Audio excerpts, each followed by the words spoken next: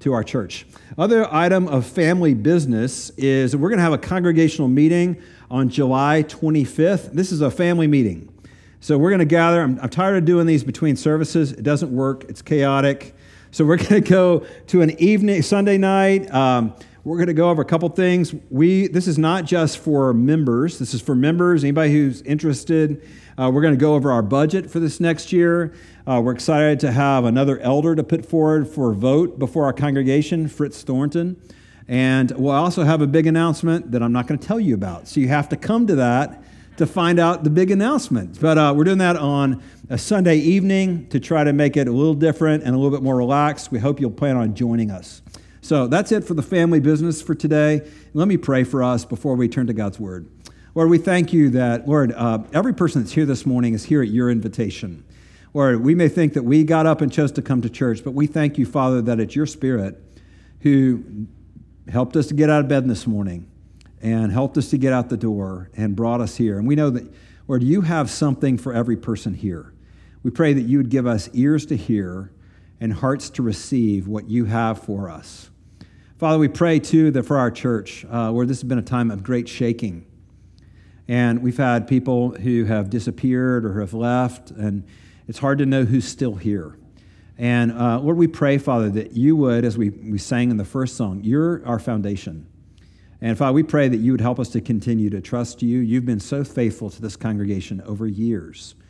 And I pray that for us. Lord, help us to just continue to put our roots deep into you. Lord, we want to be people who are continually and deeply transformed by the gospel. And we pray, Father, for this summer that you would meet us in that. Lord, we pray you renew our joy, renew our hope, renew our confidence in your power and in the strength of your word and your spirit at work among your people. We pray this all in Christ's name. Amen. It's our custom as a church to read God's word out loud, and we're going through the book of 1 John. Today we're going to be 1 John 2, 15 through 27. You can find that up on the screen or in your bulletin. So I'm going to ask you to join me in reading this aloud. You ready? 3, 2, 1. Do not love the world or the things in the world. If anyone loves the world, the love of the Father is not in him. For all that is in the world, the desires of the flesh and the desires of the eyes and pride in possessions, is not from the Father, but is from the world. And the world is passing away along with its desires. But whoever does the will of God abides forever. Children, it is the last hour.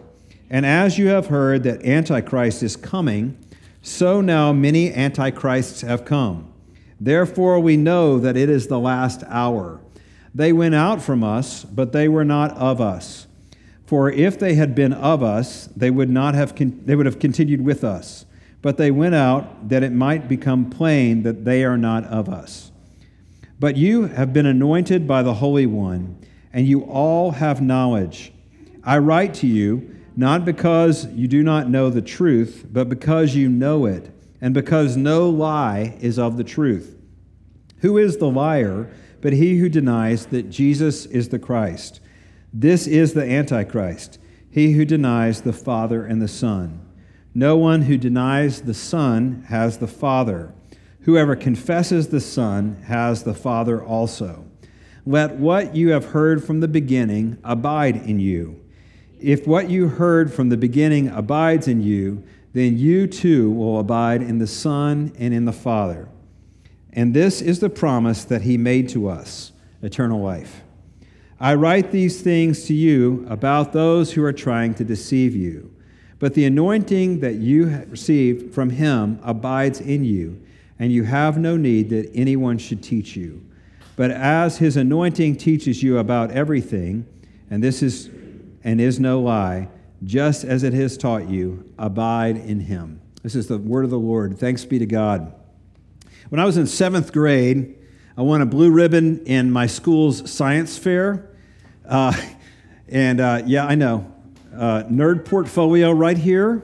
And if anybody needs to do a nerd walk-off, I was also played the French horn and was a mathlete in middle school. So, right? Okay, sorry. But anyway, my science fair project was to drive all around the little county I grew up in East Tennessee and pick up bags of soil and dig up little bags of soil and bring them back to my house. And I ordered a chemistry experiment test thing. And I got this and I tested the soil.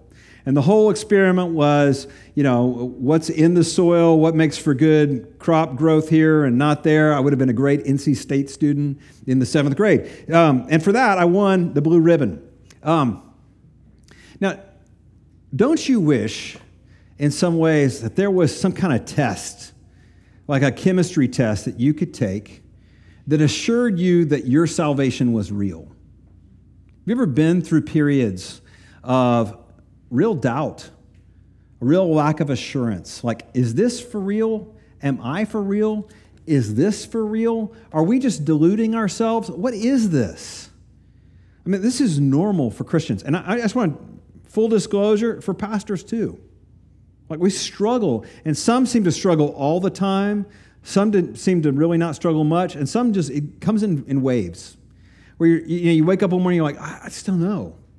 And I want to encourage you this morning. We're opening up this book again, 1 John, and here's this wise old pastor, John, one of Jesus' original 12 disciples, and he's writing to a church like us, a lot of Christians who are struggling for assurance. And he's saying, look, there are some tests. I'm going to give you a couple chemistry kits. I'm going to help you to know. And as we're going through this book this summer, every time I preach and rotating a number of people through, because James is out of town or on sabbatical for the summer, so I'm running solo with the ship. But every time I'm preaching, I'm talking this summer about how do you know that you know? Because John is really concerned that we would know that we know. That we can know, like, there are things that we can do to tell, is this real? Am I for real? How do we know? And two tests this morning I want to give to you, a little chemistry test I'm handing you, okay? So one is the exclusive truth test. The other is the exclusive love test. And we're going to look at these together. So first, let's look at the exclusive truth test. This is verses 18 through 27. And this is the part that raised your eyebrows when you read. Okay, if you were paying attention, did anybody's eyebrows raise at the word Antichrist? You're like, oh, this is going to be an interesting one, or I didn't know I was coming to that kind of church this morning, right? So what is all this about the Antichrist thing? Well, interestingly, the word Antichrist doesn't appear like we would think in the book of Revelation. It only appears in two books in the Bible, 1 John and 2 John. And even though when I say Antichrist, some of you are like thinking about books like The Stand, or Left Behind, or the TV show South Park. Yeah, there's a whole South Park episode about the Antichrist. Or movies like Little Nicky. Yes, I said Little Nicky in church.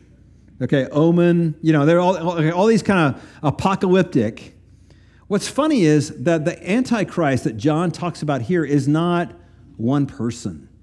Did you notice this? Look at verse 18. I want to demystify this for you. I mean, John here is writing, he says, he's not talking about the end times or an individual, although he does say, hey, children, this is the last hour. We're waiting the return of Jesus. He's not talking about one person. What does he say here in verse 18? As you've heard that Antichrist is coming, so now many Antichrists have come. And he goes on to say, well, here's who I'm talking about. Somebody who used to be part of the fellowship of the church but isn't anymore. Remember the weird verse here where he's like, they were part of us, but they went out from us, and them going out from us shows they weren't of us. You remember that language? And then he goes to this. He says, this is his definition, a person who abandons the faith in Jesus Christ. This is the Antichrist, verse 22. He who denies the Father and the Son. An Antichrist is a person who rejects Jesus. In other words, John is saying something that was as countercultural then as it is today. He's saying there is a core set of doctrine, a set of essential beliefs that you actually have to believe to be with God, to have a relationship with God. He's saying there are some things that you have to assent to in order to be saved. There's a doctrinal core. There's some things you have to agree with. And if that sounds really arrogant to you, you're paying attention. He's saying there is some exclusive truth out here that's capital T truth. That's objective truth. And if you're offended right now, if we're playing cards, let me just raise you one. Because John goes on to say, you know what? It's not just that this is truth, but anybody who believes otherwise believes a lie. I can't think of anything more offensive to people right now. To be able to say, not only do I have the truth, but you believe lies. And yet this is what he's saying. If you don't believe this, you're believing in a lie. Now, this is where I want to go with this morning. Here's my proposition to you. That this exclusive truth claim that Christians have is actually a claim of the most inclusive variety than you can imagine. And people who are looking for this inclusive, like everybody believe what you want to, are actually holding on to what is the most moralistic and exclusive expression of faith that you can have. So here's what I mean by this. There are two versions, two ways of looking at truth in the marketplace of ideas, and this is not new to us. This is in John's day as well. One is that there is an objective reality. There's an objective capital T truth, and I have to kind of make my life fit around that.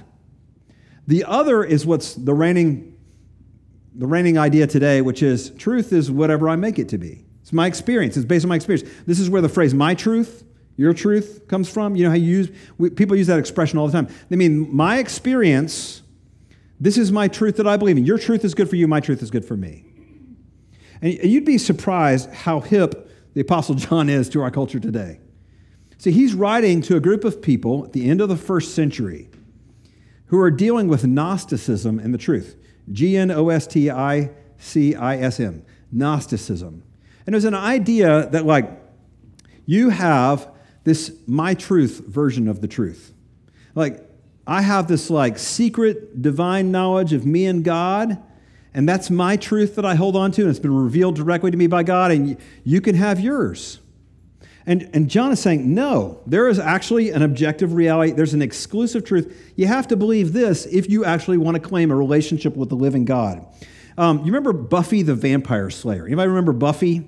Okay, Buffy was on between 1997 and 2003, so I'm dating myself, but y'all can go back and watch the historical, this old historical TV show. Well, funny thing about Buffy. So Buffy, her job was, big surprise, to be a vampire slayer. Look, y'all are so tuned in this morning. So her job was this, and one of the tools that she used in her trade in the first seasons of Buffy the Vampire Slayer was a cross. And so she pulled out the cross, and the vampires, it worked. What happened, though, was interesting. Over the course of the filming of the show, the writers changed the symbols. And they would pull out any old relic from the past, and as long as you believed in it, it worked against vampires. Now, what happened during that time period? Were vampires going through some kind of post-Christian training on this? Or hey, let's think, this postmodern way of looking at the world. No, nothing's happening to vampires. What's happening is the show's writers are saying, we want to reject some kind of thing that symbolizes objective truth with a capital T, and truth is whatever you make it. Now, Apostle John, he knows exactly where we're living right now. He would have been watching Buffy and would be talking about this. And what is the exclusive truth claim of Christianity? John tells us in verse 22. Jesus come in the flesh. Jesus, God incarnate as a person.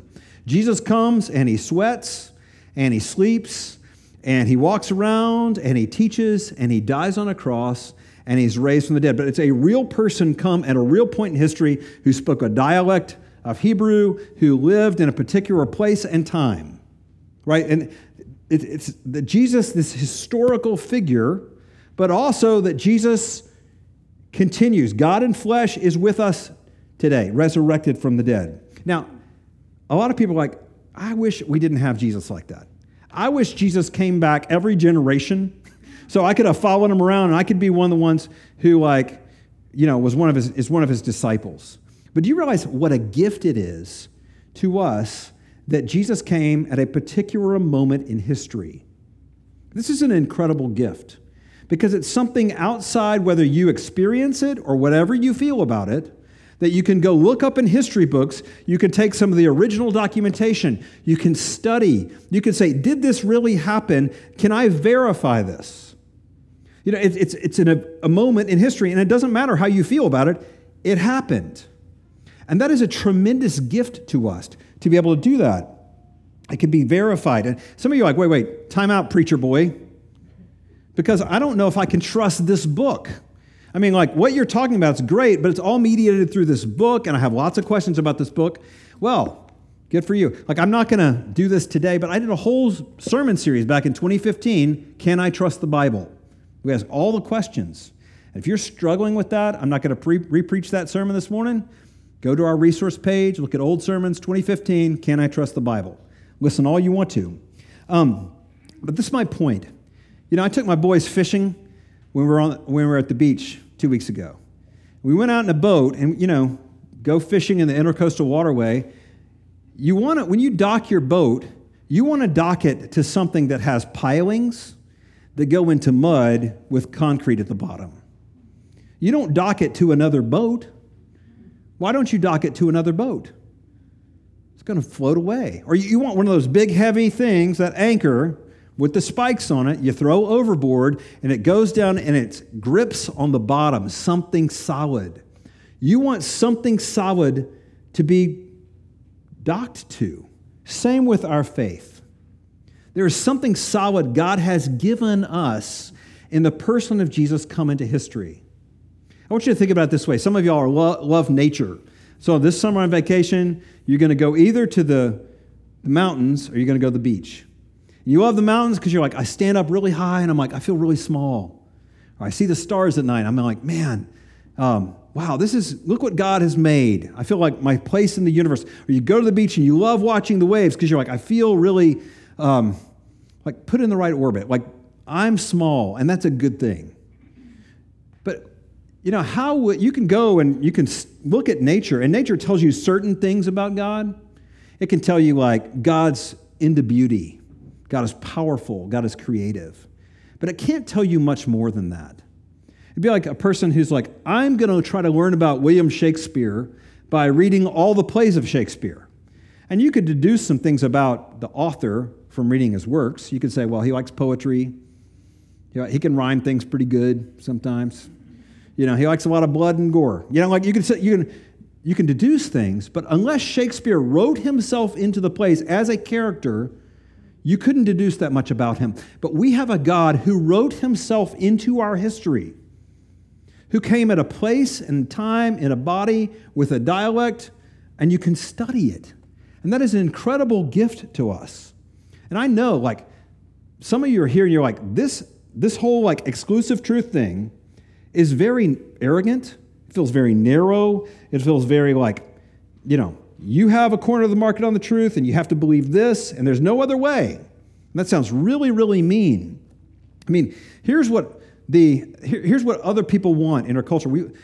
People want a faith that's my truth that says, you know, you be a good person, and you don't try to convert people, and you don't offend people, because that's the worst sin right now. Like, if you do that, you're good. But here's what people want when they say that. Do you know who Gumby is? You may remember Gumby.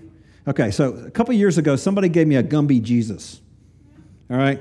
So, and before some of y'all get mad at me and like, that's a violation of the second commandment, I'm not tempted to worship this thing. Okay? I keep it in my office, though, as a reminder of the culture I preach to.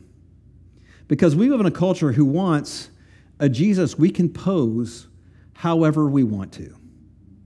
You know, Jesus, you need to conform to my ideas. I want you to do what I think. And what's funny about that is you know, we want in our culture a Jesus who's so inclusive and so accepting, and he's so loving, and he's never going to contradict you or tell you something you don't want to hear. And you can shape Jesus to do what you want him to do. This is where we live. And ironically, here's what you do if you have Gumby Jesus. Gumby Jesus is the most moralistic, exclusive Jesus you can come up with. Because Gumby Jesus says, if you're a good person and you do good things and treat people the right way and you recycle, Okay, maybe not recycle. Right, but if you do all those things, you know what? You're in. And what's funny about that is we have a real Jesus who said, you know what? I came for the sick, not the well. Who came for people who are not nice and don't do good things all the time and are selfish and tend to look out for number one. See, Gumby Jesus is helper Jesus. Real Jesus is Savior Jesus. And what we really need, you want to know the most inclusive religion around? The real Jesus who comes to us in history and is living, resurrected today, and says, you know what? I'm not here for the good. I'm here for the sinners. This is why in Jesus' ministry, did you notice? It was the Pharisees who wanted Gumby Jesus. They wanted Jesus to do what they wanted him to do. Who flocked to Jesus? Broken sinners. People who knew, I don't have a chance. That's who kept coming to Jesus. That's who ran to him. And this is the most, I don't know how to say this any other way, but this is the most inclusive gospel you'll ever find, is believing in an objective truth that says Jesus is the only way and he's this good. And I can't make this stuff up. Right? This is made up. This is really popular right now. You know, I know that the exclusive truth claims of Jesus are really hard for some people.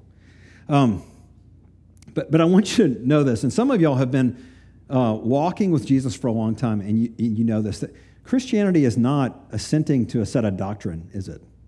It's not just a set of beliefs. I mean, yes, it's identifying this is true. These central set of beliefs are true. But what's so important is not what I think about God, but what God thinks about me, and more than that, what he does for me. Because Christianity is not just a set of doctrines I check off. It's a living relationship with the real God who, by my believing in him, changes my very status of relationship to him. John, who wrote this gospel, in this letter, he also wrote the gospel, and he begins the gospel this way. He says two things. He said, there's a real Jesus who came in flesh and blood, and we have seen him and beheld his glory. Glory is of the only begotten of the Father, full of grace and truth. He's real. And then he says this.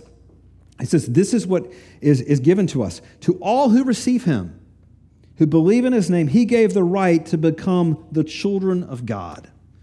This is why John, when he writes this letter to us, and it's filled with all these little chemistry tests, how do you know that you know? He doesn't say in chapter 2, verse 3, here's how you know you've been saved. This is what he says. Here's how you know him. Because Christianity is about knowing him. So here's your little chemistry test to take home today. Do you believe? Do you believe in the very essentials? Jesus is a real person who came at a real point in history and died on a cross. And died on the cross for sinners like me. Man, that is one of the greatest tests you can take. It gives such confidence. You know, how do you know that you know? You believe in the exclusive truth. But second, you also believe in exclusive love. And this is what I mean by this. Exclusive love. This is verses 15 through 17.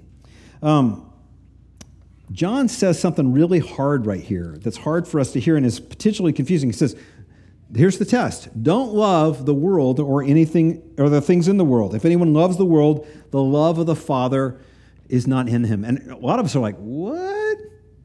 If you pay attention to this book, that's a really confusing statement.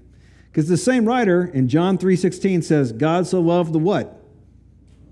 Come on, y'all. Y'all awake this morning. I know it's warm in here, but what? God so loved the... So wait, there's a kind of love of the world that God loves, and there's a kind of the love of the world that God hates. So how do we know the difference? Well, let me show you this. Let's talk first about what it means, what it doesn't mean, and then talk about what it does mean. So there's a love of the world that God loves. What is that? Well, I just told you, John 3:16. What does God love? When he speaks of the world there, he's not talking about rocks. He's talking about people. God loves lost people. He loves sinners.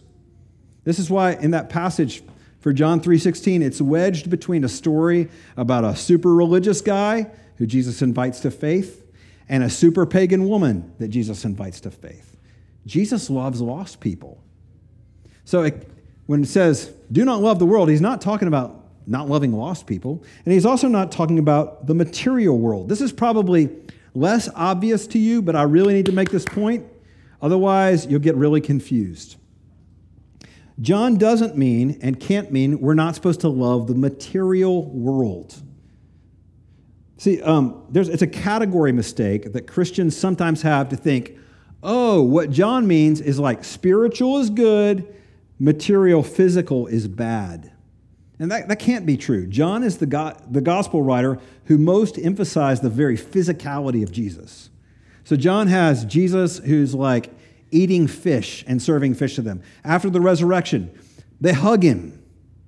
And he's emphasizing Jesus is no ghost. Physicality is good. So maybe you grew up in the church, especially in the Bible Belt.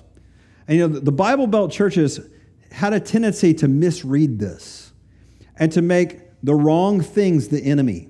So did you ever hear, don't drink, don't chew, don't date girls who do? Okay, maybe I've just heard that. That's East Tennessee for you right there, okay? But we made the wrong things in the church the enemy. So like cards, dancing, alcohol, physical things that of themselves are not bad. I mean, it's Jesus in Matthew 15 says, it's not what goes into a person that corrupts them. It's what comes out. Right? Like all of our evil actions, all of our selfish intents, all of our jealousy and selfishness, that's what comes up out of us. That's what makes us unclean. So look, as a Christian, you're on solid ground to be like, I love eating a good meal. I love a glass of wine. I enjoy, art. I enjoy physical things of this world. That can't be what John's talking about. He's talking about something much deeper. When he's like, there's a love of the world that is so dangerous to you, you can't even imagine it. This is what it is. Look at verse 16. The desires of the flesh, the desires of the eyes, the pride of life. And I know in ESV that sounds really tame, so I'm going to go King James on y'all, because I think this is much more heavy metal. Like King James says, lusts of the body, lusts of the eyes, and the pride of life. That's more like it. Because here's what he's talking about. In this passage, he says, these are not normal desires. I'm not a big Greek scholar, so I don't like to flex on y'all with Greek because I barely passed it in seminary. But the word for desire is thumia. And what he's talking is about not just the normal thumia, but the epithumia, the epi-desires, the mega, the Incredible Hulk desires is what he's talking about. Gotten big and destructive. So let me give you an example of this. In Harry Potter and the Sorcerer's Stone, Harry Potter goes in Hogwarts Castle, and he finds this room with a giant mirror in this. Anybody know what I'm talking about? So he finds this room, in the room of requirement, and there's this giant mirror. And he loves to go stand in front of the mirror, and when he looks in the mirror, he's not by himself. What does he see in the mirror, class? Some of y'all know. He's seeing his parents, who are deceased. And he loves to go back there and look at him with his mom and dad behind him. And one day he comes into the room and he finds Professor Dumbledore is sitting there. And he's like, Harry, I know you've been coming here. Do you know what that kind of mirror is? He's like, no, I don't know. He says, well, it's called the Mirror of Erised, E-R-I-S-E-D. It doesn't take an English major to know. That means that's just desire spelled backwards. The Mirror of Desire. So he's looking in the mirror, and he sees what he desires. And so Dumbledore says, do you have any idea what that is?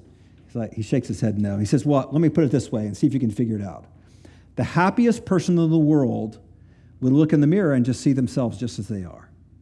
And Harry's like, oh.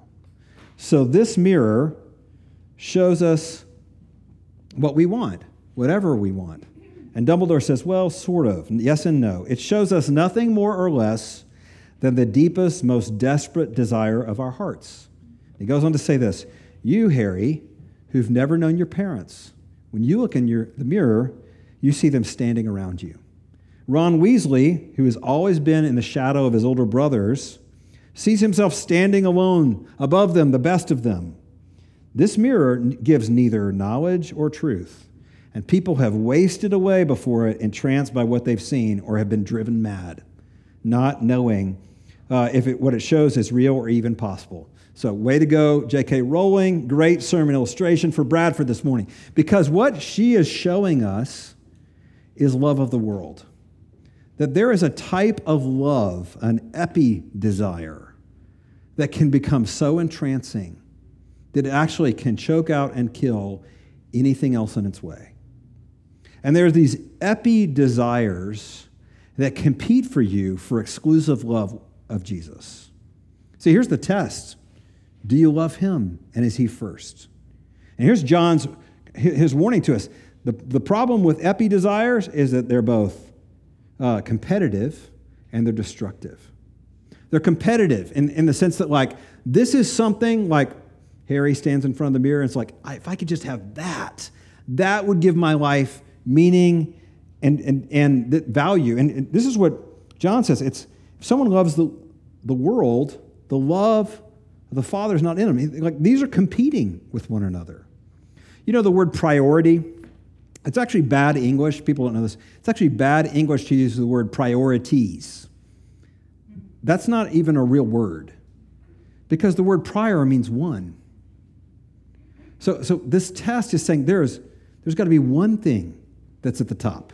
Everything else is secondary. There's a priority. They're not priorities. And to be a believer is to say, Jesus, he is who I am. He's my identity. He's who I want. He's first. See, because we don't realize it's not just are they competitive, they're destructive. Epithumia are destructive to us. See verse 17? It grows up. It takes over. It destroys. If you grew up in the South, you're probably familiar with a plant, even if you're not a plant person. It's called kudzu. You might know kudzu. Kudzu was introduced to the United States in 1876 at the Philadelphia Continental Exposition. And it was introduced for its beauty. Look at this beautiful bush. It made a reappearance in the 1930s when the U.S. government began to pay farmers to plant this at $8 an acre to prevent erosion of the soil. Now, some of y'all don't know anything about whether it's beautiful or people were paid for it, because what do you know about kudzu? It grows like unbelievable. Like there have been measurements. Some vines grow as much as 8 feet per day. That's incredible. In 2015 alone, kudzu in the South grew by 150,000 acres. That's insane. So something that's beautiful, something that's useful, that takes over. And there are things in seed form in every one of us that, given the chance and without being checked, will take over. In every person. Not those special bad sinners out there, all of us. And Jesus, we're being warned of this. Here's the test. What's first for you? Is Jesus first? It's a regular question we ask ourselves. Is he got primary place? I mean, what are things that you're allowing to grow up in your life right now that are destructive? What are areas in your life where you've made peace with the world? You're like, this isn't a big deal. But you're not really aware that the thumia are becoming kind of epi. You know, things that have taken over your thought life, your time, your energy, your finances, that are just too big. Here's John's second chemistry test to take home. He's handing it to you. Jesus first. He is the only thing, if you give your life to, that will actually give your life meaning and order and put everything in the right orbit around it. Anything else is destructive. Anything else is kudzu. Take the test. Exclusive truth, exclusive love. You know, during the height of the Cold War, and I'm a Cold War kid, Gen Xer, there was a story about a Russian Air Force pilot who took his fighter from Russia and flew it to an American Air Force base in Japan. And this was a big scare because people didn't know what he was doing. They thought he was going to blow it up, or they thought he might kamikaze bomb the Air Force base, but he lands safely, and he asks for asylum from the United States. And this guy was interrogated and debriefed and all that kind of stuff. And they found out, no, he was legit. He really wanted to leave Russian society, Soviet oppressive regime, and become a bona fide U.S. American citizen. And over time, he was allowed to do that.